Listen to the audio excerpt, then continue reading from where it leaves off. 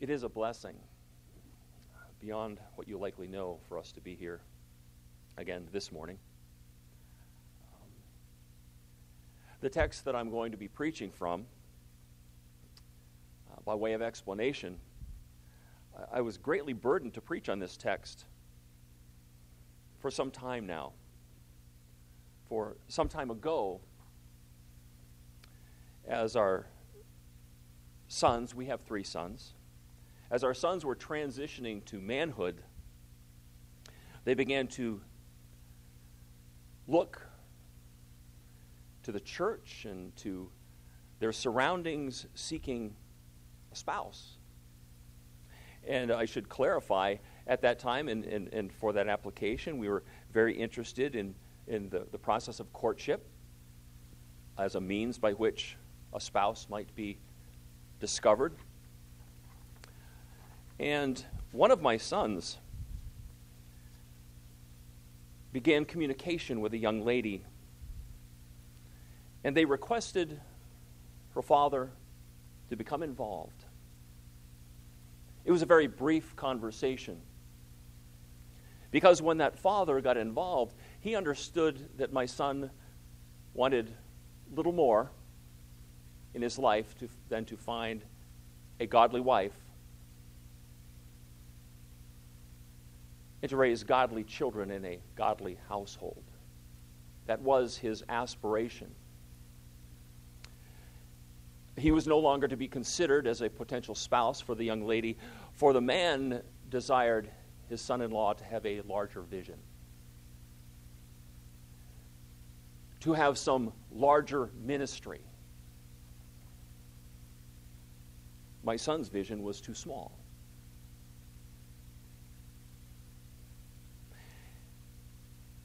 And the man whose identity and whose ministry I will not divulge, his ministry would be known to each and every one of you. It's internationally known. He has a large place in the evangelical community. But in my estimation, he had a very small view of the simple Christian life.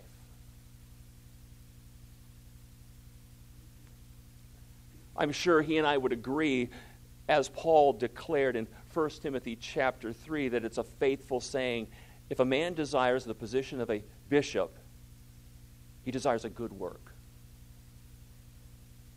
It is a good thing. It's a notion or a concept that I think comes upon many of us, maybe not particularly bishop or elder pastor, but other ministries. Sometime during our walk, we may sense an inclination, perhaps a call, to, if you'll forgive my use of the term, a higher calling. And such callings are good things. But we understand from Scripture that we are not all called to great things in that sense. Paul, in his first letter to the Corinthians in the 12th chapter, even as he's beginning to introduce the well-known 13th chapter, the love chapter, in the 27th verse he says, you are the body of Christ and members individually, and God has appointed these in the church, first apostles, second prophets, third teachers, after that miracles, and he goes on to talk about the sign gifts. In the 29th verse he asks the question, are all apostles, are all prophets, are all teachers? And then he concludes the chapter saying, but I'm going to speak of a more excellent way, and points to the life of love and the manifestation of love in the life of the believer. I believe the necessary answer to the 29th verse is no, not all are called as apostles, prophets, teachers, or any other, as we would call them, higher calling. But we are all called to walk in a manner that glorifies the Lord our God. We all have a calling in this life, and I'm going to go to a text that I believe in the most succinct fashion describes the calling of each and every one of us as God's creatures, as God's special creation. In fact, I think I will turn there now. We're in Micah chapter 6. We'll read verses 6 through 8. Micah chapter 6, verse 6 reads, "Wherewith shall I come before the Lord and bow myself before the high God? Shall I come before him with burnt offerings, with calves of a year old? Will the Lord be pleased with thousands of rams, or with 10,000s of rivers of oil? Shall I give my firstborn for my transgression, the fruit of my body for the sin of my soul?" But then, by God's grace and through his revelation, the true answer is provided in the 8th verse. "He hath showed thee, O man, what is good, and what doth the Lord require of thee, but to do justly, to love mercy, and to walk humbly with thy God."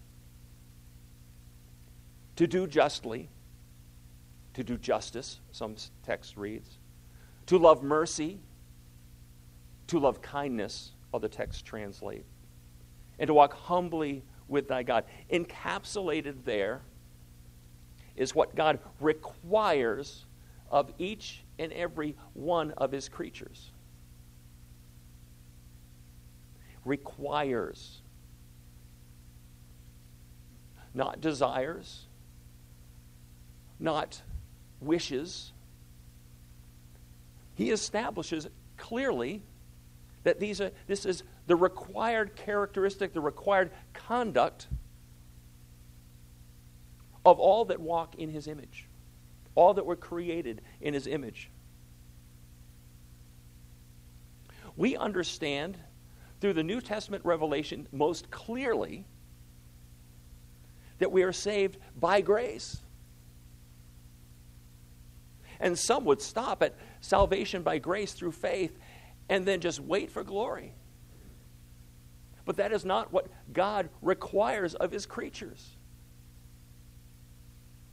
Of his creatures, he requires no good work for salvation. Of his creatures, he requires no obedience for salvation, but of his redeemed. Of his redeemed, he requires and will manifest in them and through them good works. Ephesians 2:8 through 10, we read, "For by grace you've been saved through faith, and that not of yourselves, it is the gift of God, not of works, lest anyone should boast. For we are his workmanship, created in Christ Jesus for good works."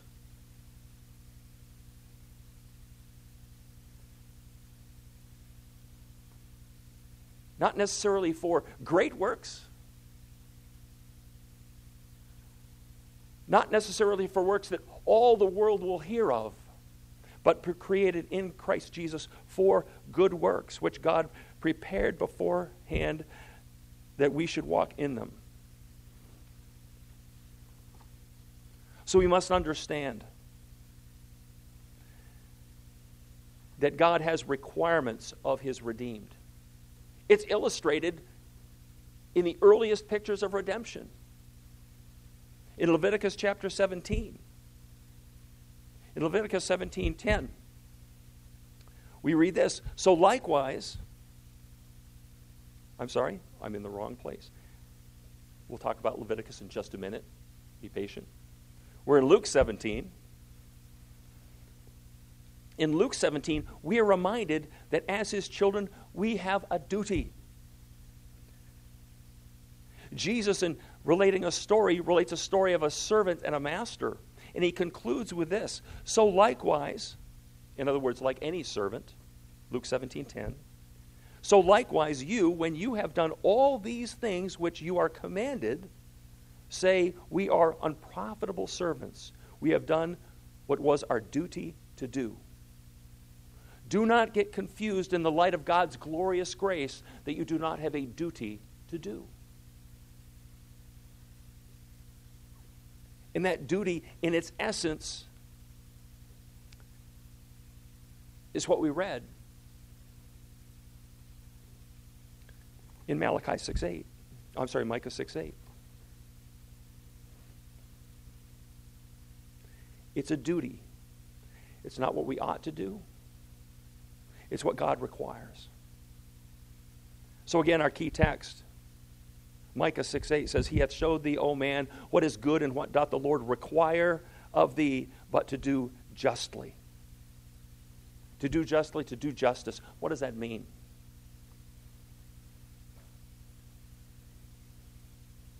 Well, in its most simplistic form, it means be obedient to God's commands. Understand that God commands His people. God has a standard of righteousness.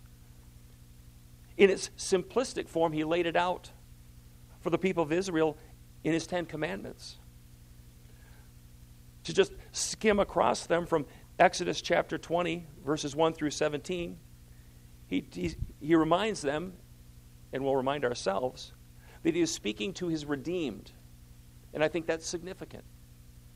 Both in Leviticus 19 and Exodus 20, when He begins to talk about His people needing to be obedient to His command, He begins the conversation by reminding them that they are of the redeemed. A wonderful illustration for us today, that we who walk among the redeemed have a call upon our lives. Obedience didn't get us here other than obedience to the gospel. But obedience is our calling going forward. Again, in Exodus chapter 20, verse 1, He says, And God spoke all these words, saying, I am the Lord your God, who brought you out of the land of Egypt, out of the house of bondage. I am the one who saved you. I am the one who redeemed you. A wonderful illustration for us today. You shall have no other gods before me. And I'm just going to highlight some of the commandments. You shall not make for yourself a carved image. You shall not bow down to them. You shall not take the name of the Lord your God in vain. Remember the Sabbath day. Honor your father and your mother. You shall not murder. You shall not commit adultery. You shall not steal. You shall not bear false witness. You shall not covet your neighbor's house, nor anything that is your neighbor's.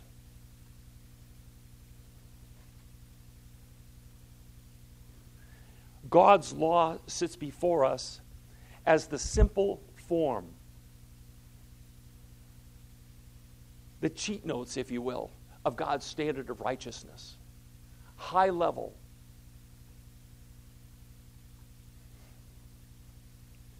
We've talked about it before. I'll highlight it again just briefly. During the time of the Reformation, the reformers, the biblical scholars of the time, the preachers of the time, understood that God's law had a purpose for them. Remember, we must remember that it is in the Protestant Reformation that the church rediscovered God's grace, salvation by grace through faith. That was the cornerstone of their renewal of the Reformation, that they understood we're saved by grace alone, through faith alone, in Christ alone, to God's glory alone. And I forgot an alone, but that's all right. It was all about God's grace. It was all about salvation by grace through faith. Yet still they understood that there was a standard of righteousness that we are called to obey, and it was God's law. And they understood there were 3 basic uses for that law. We've talked about this before. It is to be used, as described in Galatians chapter 3, as a schoolmaster to reveal our sin in ourselves and to bring us to Christ. We read in Romans chapter 13 that it's a rule that tends to, we keep it before the world to keep the world's evil restrained to some extent, to some limited extent. It is the foundation of our laws. But the third purpose, which is the one we're talking about primarily today, is it provides for the believer a structure, an outline, an indication of the life that must be lived that meets the standard to live justly. The life that we must live to delight our God.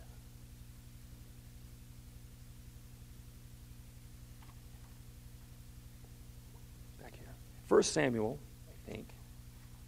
Yes, 1 Samuel chapter 15, verse 22, I think gives us an insight or declares a truth that I think needs to be just a wonder to us. 1 Samuel chapter 15, verse 22, and Samuel said, "Hath the Lord as great delight in burnt offerings and sacrifices as in obeying the voice of the Lord? Behold, to obey is better than sacrifice, and to hearken than the fat of rams." So, the clear and direct teaching of that text is God requires you to obey. Much of else that we talk about, we rejoice in the repentance of a sinner. But obedience is better than repentance. And the indirect teaching of the text, which I take great joy in, is that the Lord delights in obedience. It's hard to imagine that we as mere creatures, failing creatures, weak creatures, sinning creatures, can bring delight to our Lord through obedience. So to live justly, to live just, to walk justly, to walk just, means to walk in the light of God's word, in obedience to God's commandments, and to do so brings delight to the Lord our God. And we're reminded in Romans chapter 2, in the 15th verse, that humans have the law of God written on our hearts. Now, we reviewed the text of the New Covenant, and one of the elements and the promise within the New Covenant is the writing of the law on God's heart, but I understand that to mean writing it anew. All God's creatures, I believe from the text of Romans 12, let me read Romans 2, verses 12 through 16, so we get it in context. "For as many as have sinned without the law will also perish without the law, and as many as have sinned in the law will be judged by the law. For the hearers of the law are just, not the hearers in the law are just in the sight of God, but the doers of the law will be justified, will walk justly. For when Gentiles who do not have the law by nature do the things in the law, these, although not having the law, are a law to themselves, who show the law, they demonstrate the law, they reveal the law, I add to it, who show the law, the work of the law, written on their hearts, their conscience also bearing witness, and between themselves their thoughts accusing or else excusing themselves." Evidence that at some level, some aspect of walking as a creature that is created in God's image is to have the law of God written on your hearts. And we as believers have the Spirit of God, very God of very God, in the holy form of the Holy Spirit indwelling us to continue to draw our attention to that law. To see in its simplest form the Ten Commandments, and to have within our hearts the reminder that these have broader and further implications, and we can see the standard of God's righteousness, the standard of God's purity and goodness in His law.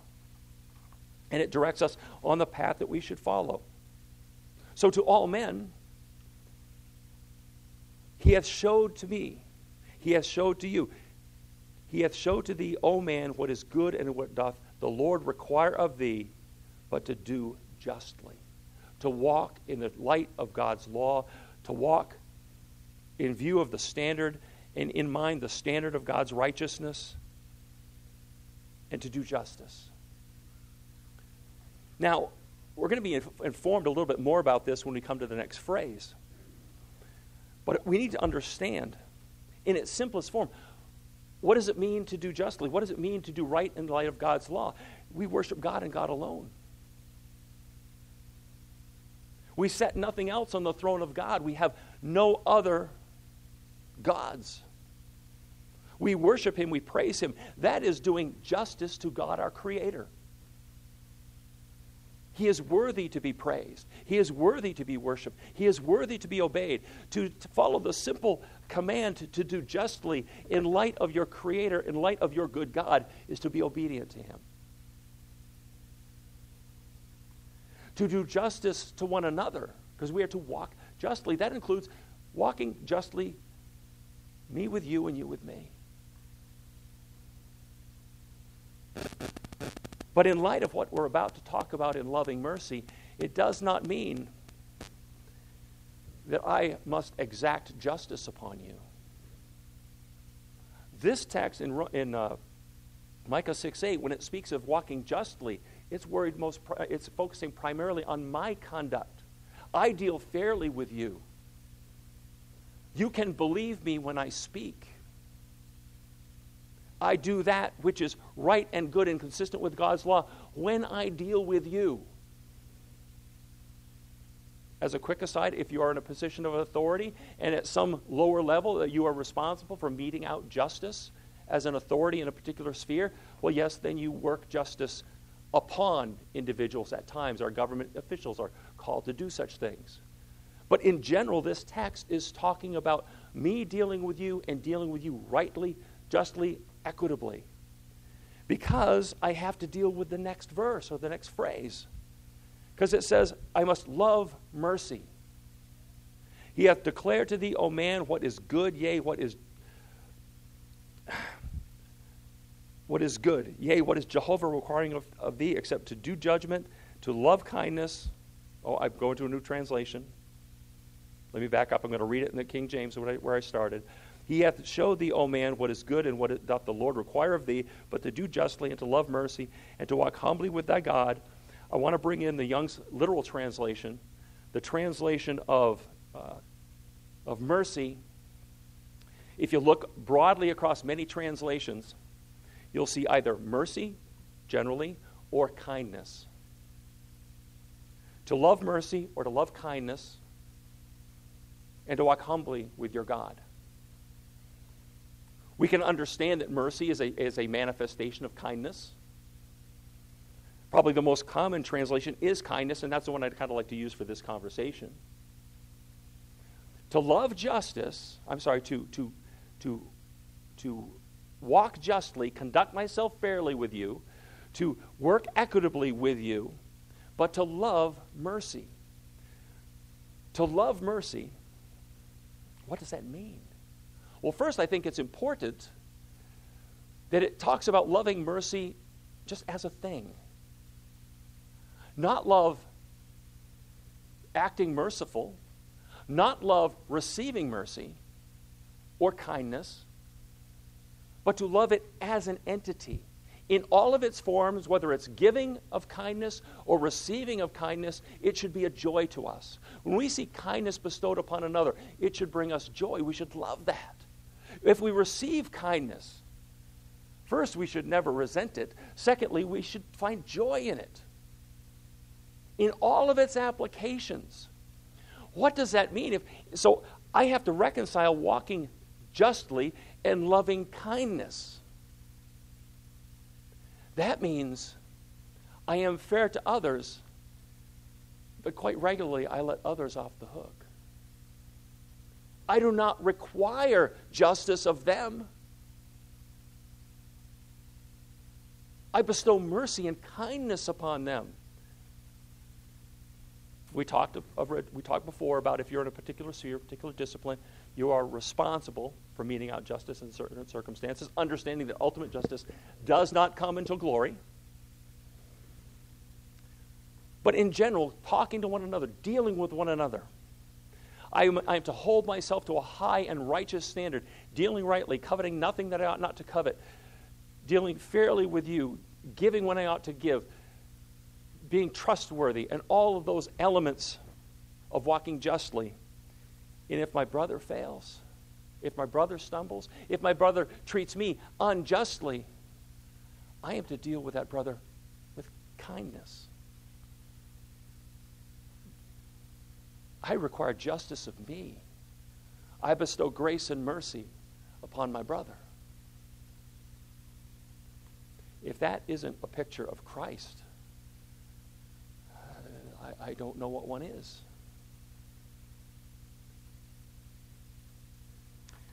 But remember, these are both things that God requires of us, that God will delight in if we are obedient to them. God doesn't simply hope that you will be kind. He requires it of you, and he requires it of me. I was talking to a young man who at one time claimed a faith, at one time seemed to be walking with the Lord. And it came out in conversation that that he felt if whatever he were to say to another person were accurate, as long as it was accurate, it's just. And it's consistent with what is right. I will read into that. He would consider that right in God's eyes. But that's not what the text tells us. You can speak truth to someone and be in transgression of the very fundamental command and call upon our lives. Because God requires of me, God requires of you to love kindness. Can the truth be communicated more kindly? If the truth needs to be spoken, it needs to be done in the context or within the command that God has for us. It is disobedience to be unkind when dealing with another.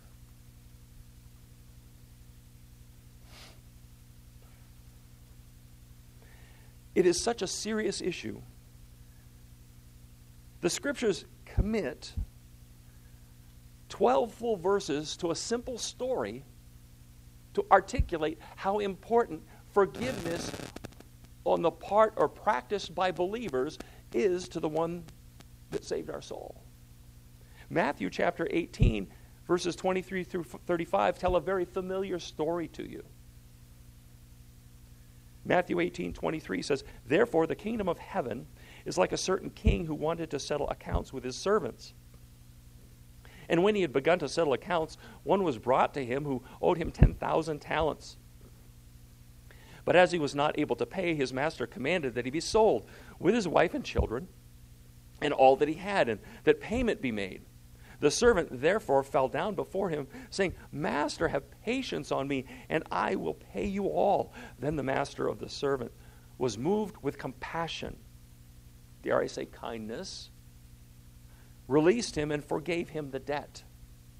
But that servant went out and found his fellow servants who owed him 100 denarii, and he laid hands on him and took him by the throat, saying, 'Pay me what thou owe.'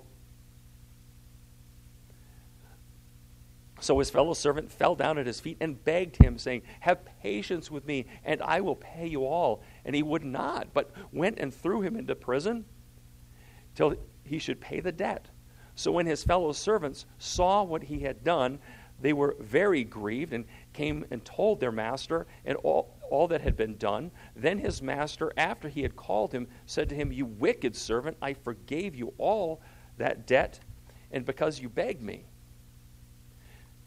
Should you not also have compassion upon your fellow servant, just as I had pity on you?' And his master was angry and delivered him to the torturers until he should pay all that was due to him." And then comes an extremely uncomfortable and startling verse. "So my heavenly Father also will do to you if each of you from his heart does not forgive his brother his trespasses." I do believe the text must be considered hyperbole, because this is not the blaspheming of the Holy Spirit, the one unforgivable sin. I think in the light of Scripture we can understand it that way. But it is a severe warning. It's not a one and done. If you didn't forgive somebody one time, that is the unforgivable sin. But so harsh is the language, so clear is the command,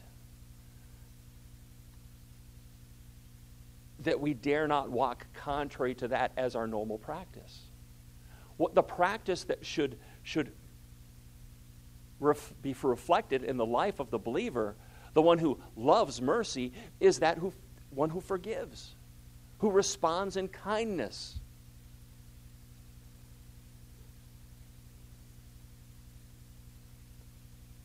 He hath shown thee, O man, what is good and what doth the Lord require of thee, but to do justice, to love mercy, and to walk humbly with your God, to require you to love mercy. To love mercy, to walk mercifully, to walk in kindness, to conduct ourselves in kindness toward one another is a command. It is a requirement of our holy and righteous God to each and every one of us.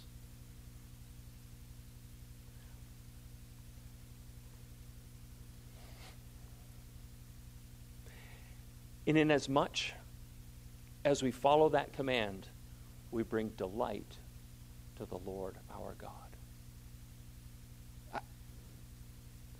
We are still unprofitable servants. Think of that, please. As an unprofitable servant, we still have the ability to delight our God and our Savior.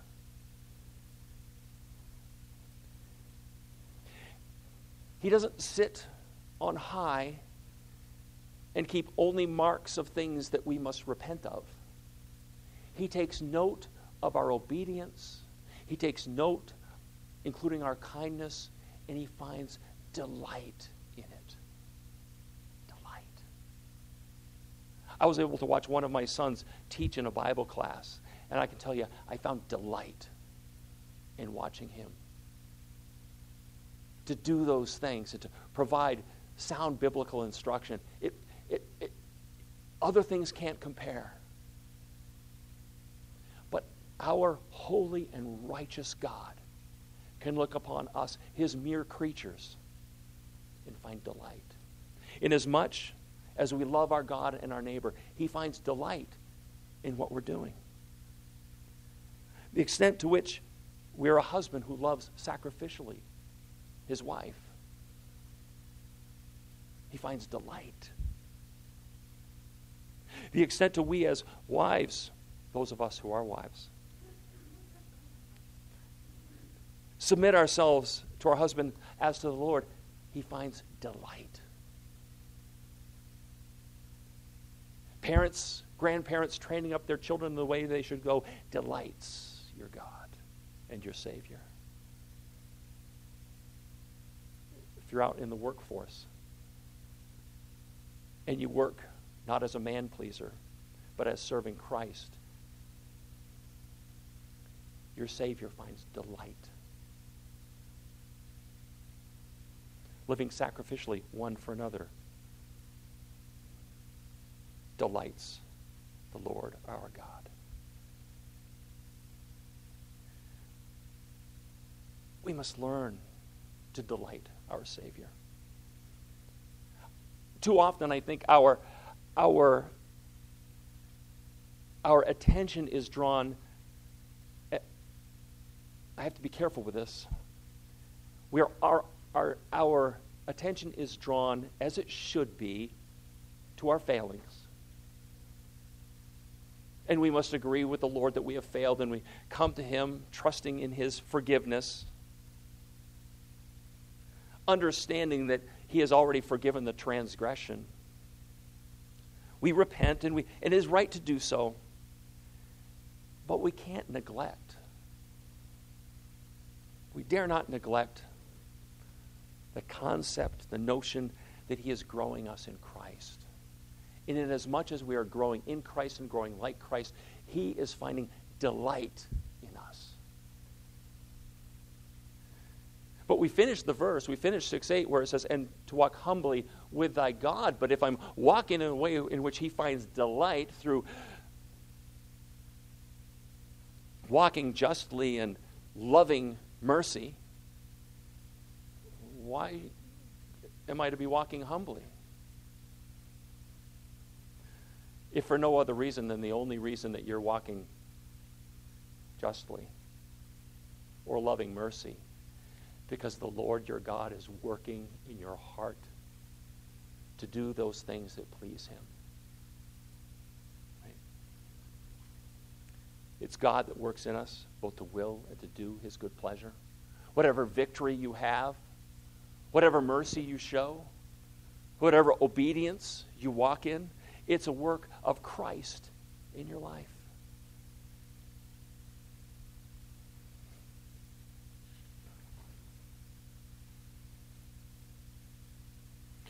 What did Paul say in Romans chapter 7? For I know that in me, that is in my flesh, dwelleth no good thing, for to will is present with me, but how to perform it, that which is good I find not. The prophet Isaiah declared, all of our righteous acts are like filthy rags. I'm sure I've said this before because I'm so disappointed in myself, but you realize that even your repentance is selfish very often. Maybe you have better repentance than I do. If you do, praise God. Even my repentance I find so often is I just want to feel better. You know, I did something that God would hate, and it's a burden for me. I'd like to get that burden away from me, and therefore I repent.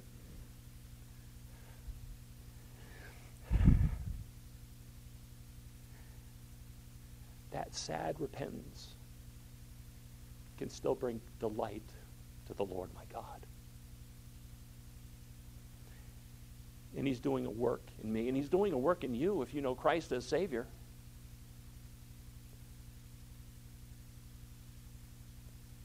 And he's working that work to completion.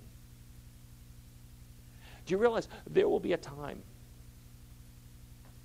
for those of us who know and trust Christ, there will be a time when there is nothing we will do that will do other than delight the Lord our God.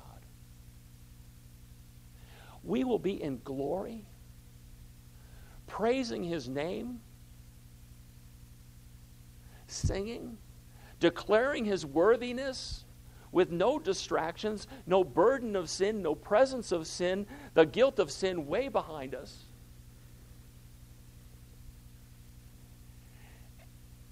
And the Lord God will look upon his redeemed and find only delight. Even as he looked upon the Lamb, slain from the foundation of the world, with whom in eternity past and in eternity future will only delights. He will have the same pure, loving, complete delight in you and I as he has in the Son, has always had in the Son, and has in the Savior. And they one for another. But until then, he will do a work. And whatever your calling, foundational to that calling is that you walk justly. You show mercy and walk humbly with the Lord, your God, your Savior. It's a simple Christian life is the title. I never title my messages, but I titled this one, The Simple Christian Life. Please understand, simple does not mean easy. Simple means it's easy to understand. It's a simple Christian life, and it is a life that we fail at day by day, moment by moment. And that's why God sent his Son,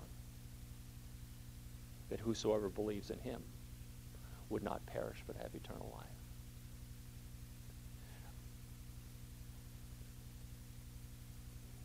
We do not walk justly. We do not love mercy. We rarely are humble before our God. But there is one. There is one who did always those things that pleased his Father. He did justly. He walked in perfect justice. He loved mercy. Even as he cried out that men be forgiven who drove the nails into his hands, that participated in the physical crucifixion. He cried out words of mercy toward them, about them, I should say, to his Father. He walked justly. He loved mercy. And when the time came, even as was prophesied, he that was God subjected himself to the God who is the Father on the cross, gave up his life so that who would ever believe in him would not perish but have eternal life and receive to our account his walking justly, his loving of mercy, and his walking humbly before his God. His perfect obedience to that simple command is now what God sees when he considers us and our obedience. Praise God. Let's pray. Heavenly Father, Lord, and God, we have a simple calling, Lord. We are to do that which is right before you. Included in that which is right before you, Lord, is to love mercy and to be kind to others. And in light and in that practice, Lord, we are to remain humble before you. We confess, Heavenly Father, even now, that we do none of those things. Certainly none of them perfectly. But by your grace, Lord God, we know that you are working in us and through us to walk better, to behave more justly, to be more consistently kind, and more genuinely humble. Lord, thank you, Heavenly Father, for the work you're doing within us. Thank you, Heavenly Father, for the work accomplished completely and fully in Jesus Christ our Lord, in whose name we pray. Amen.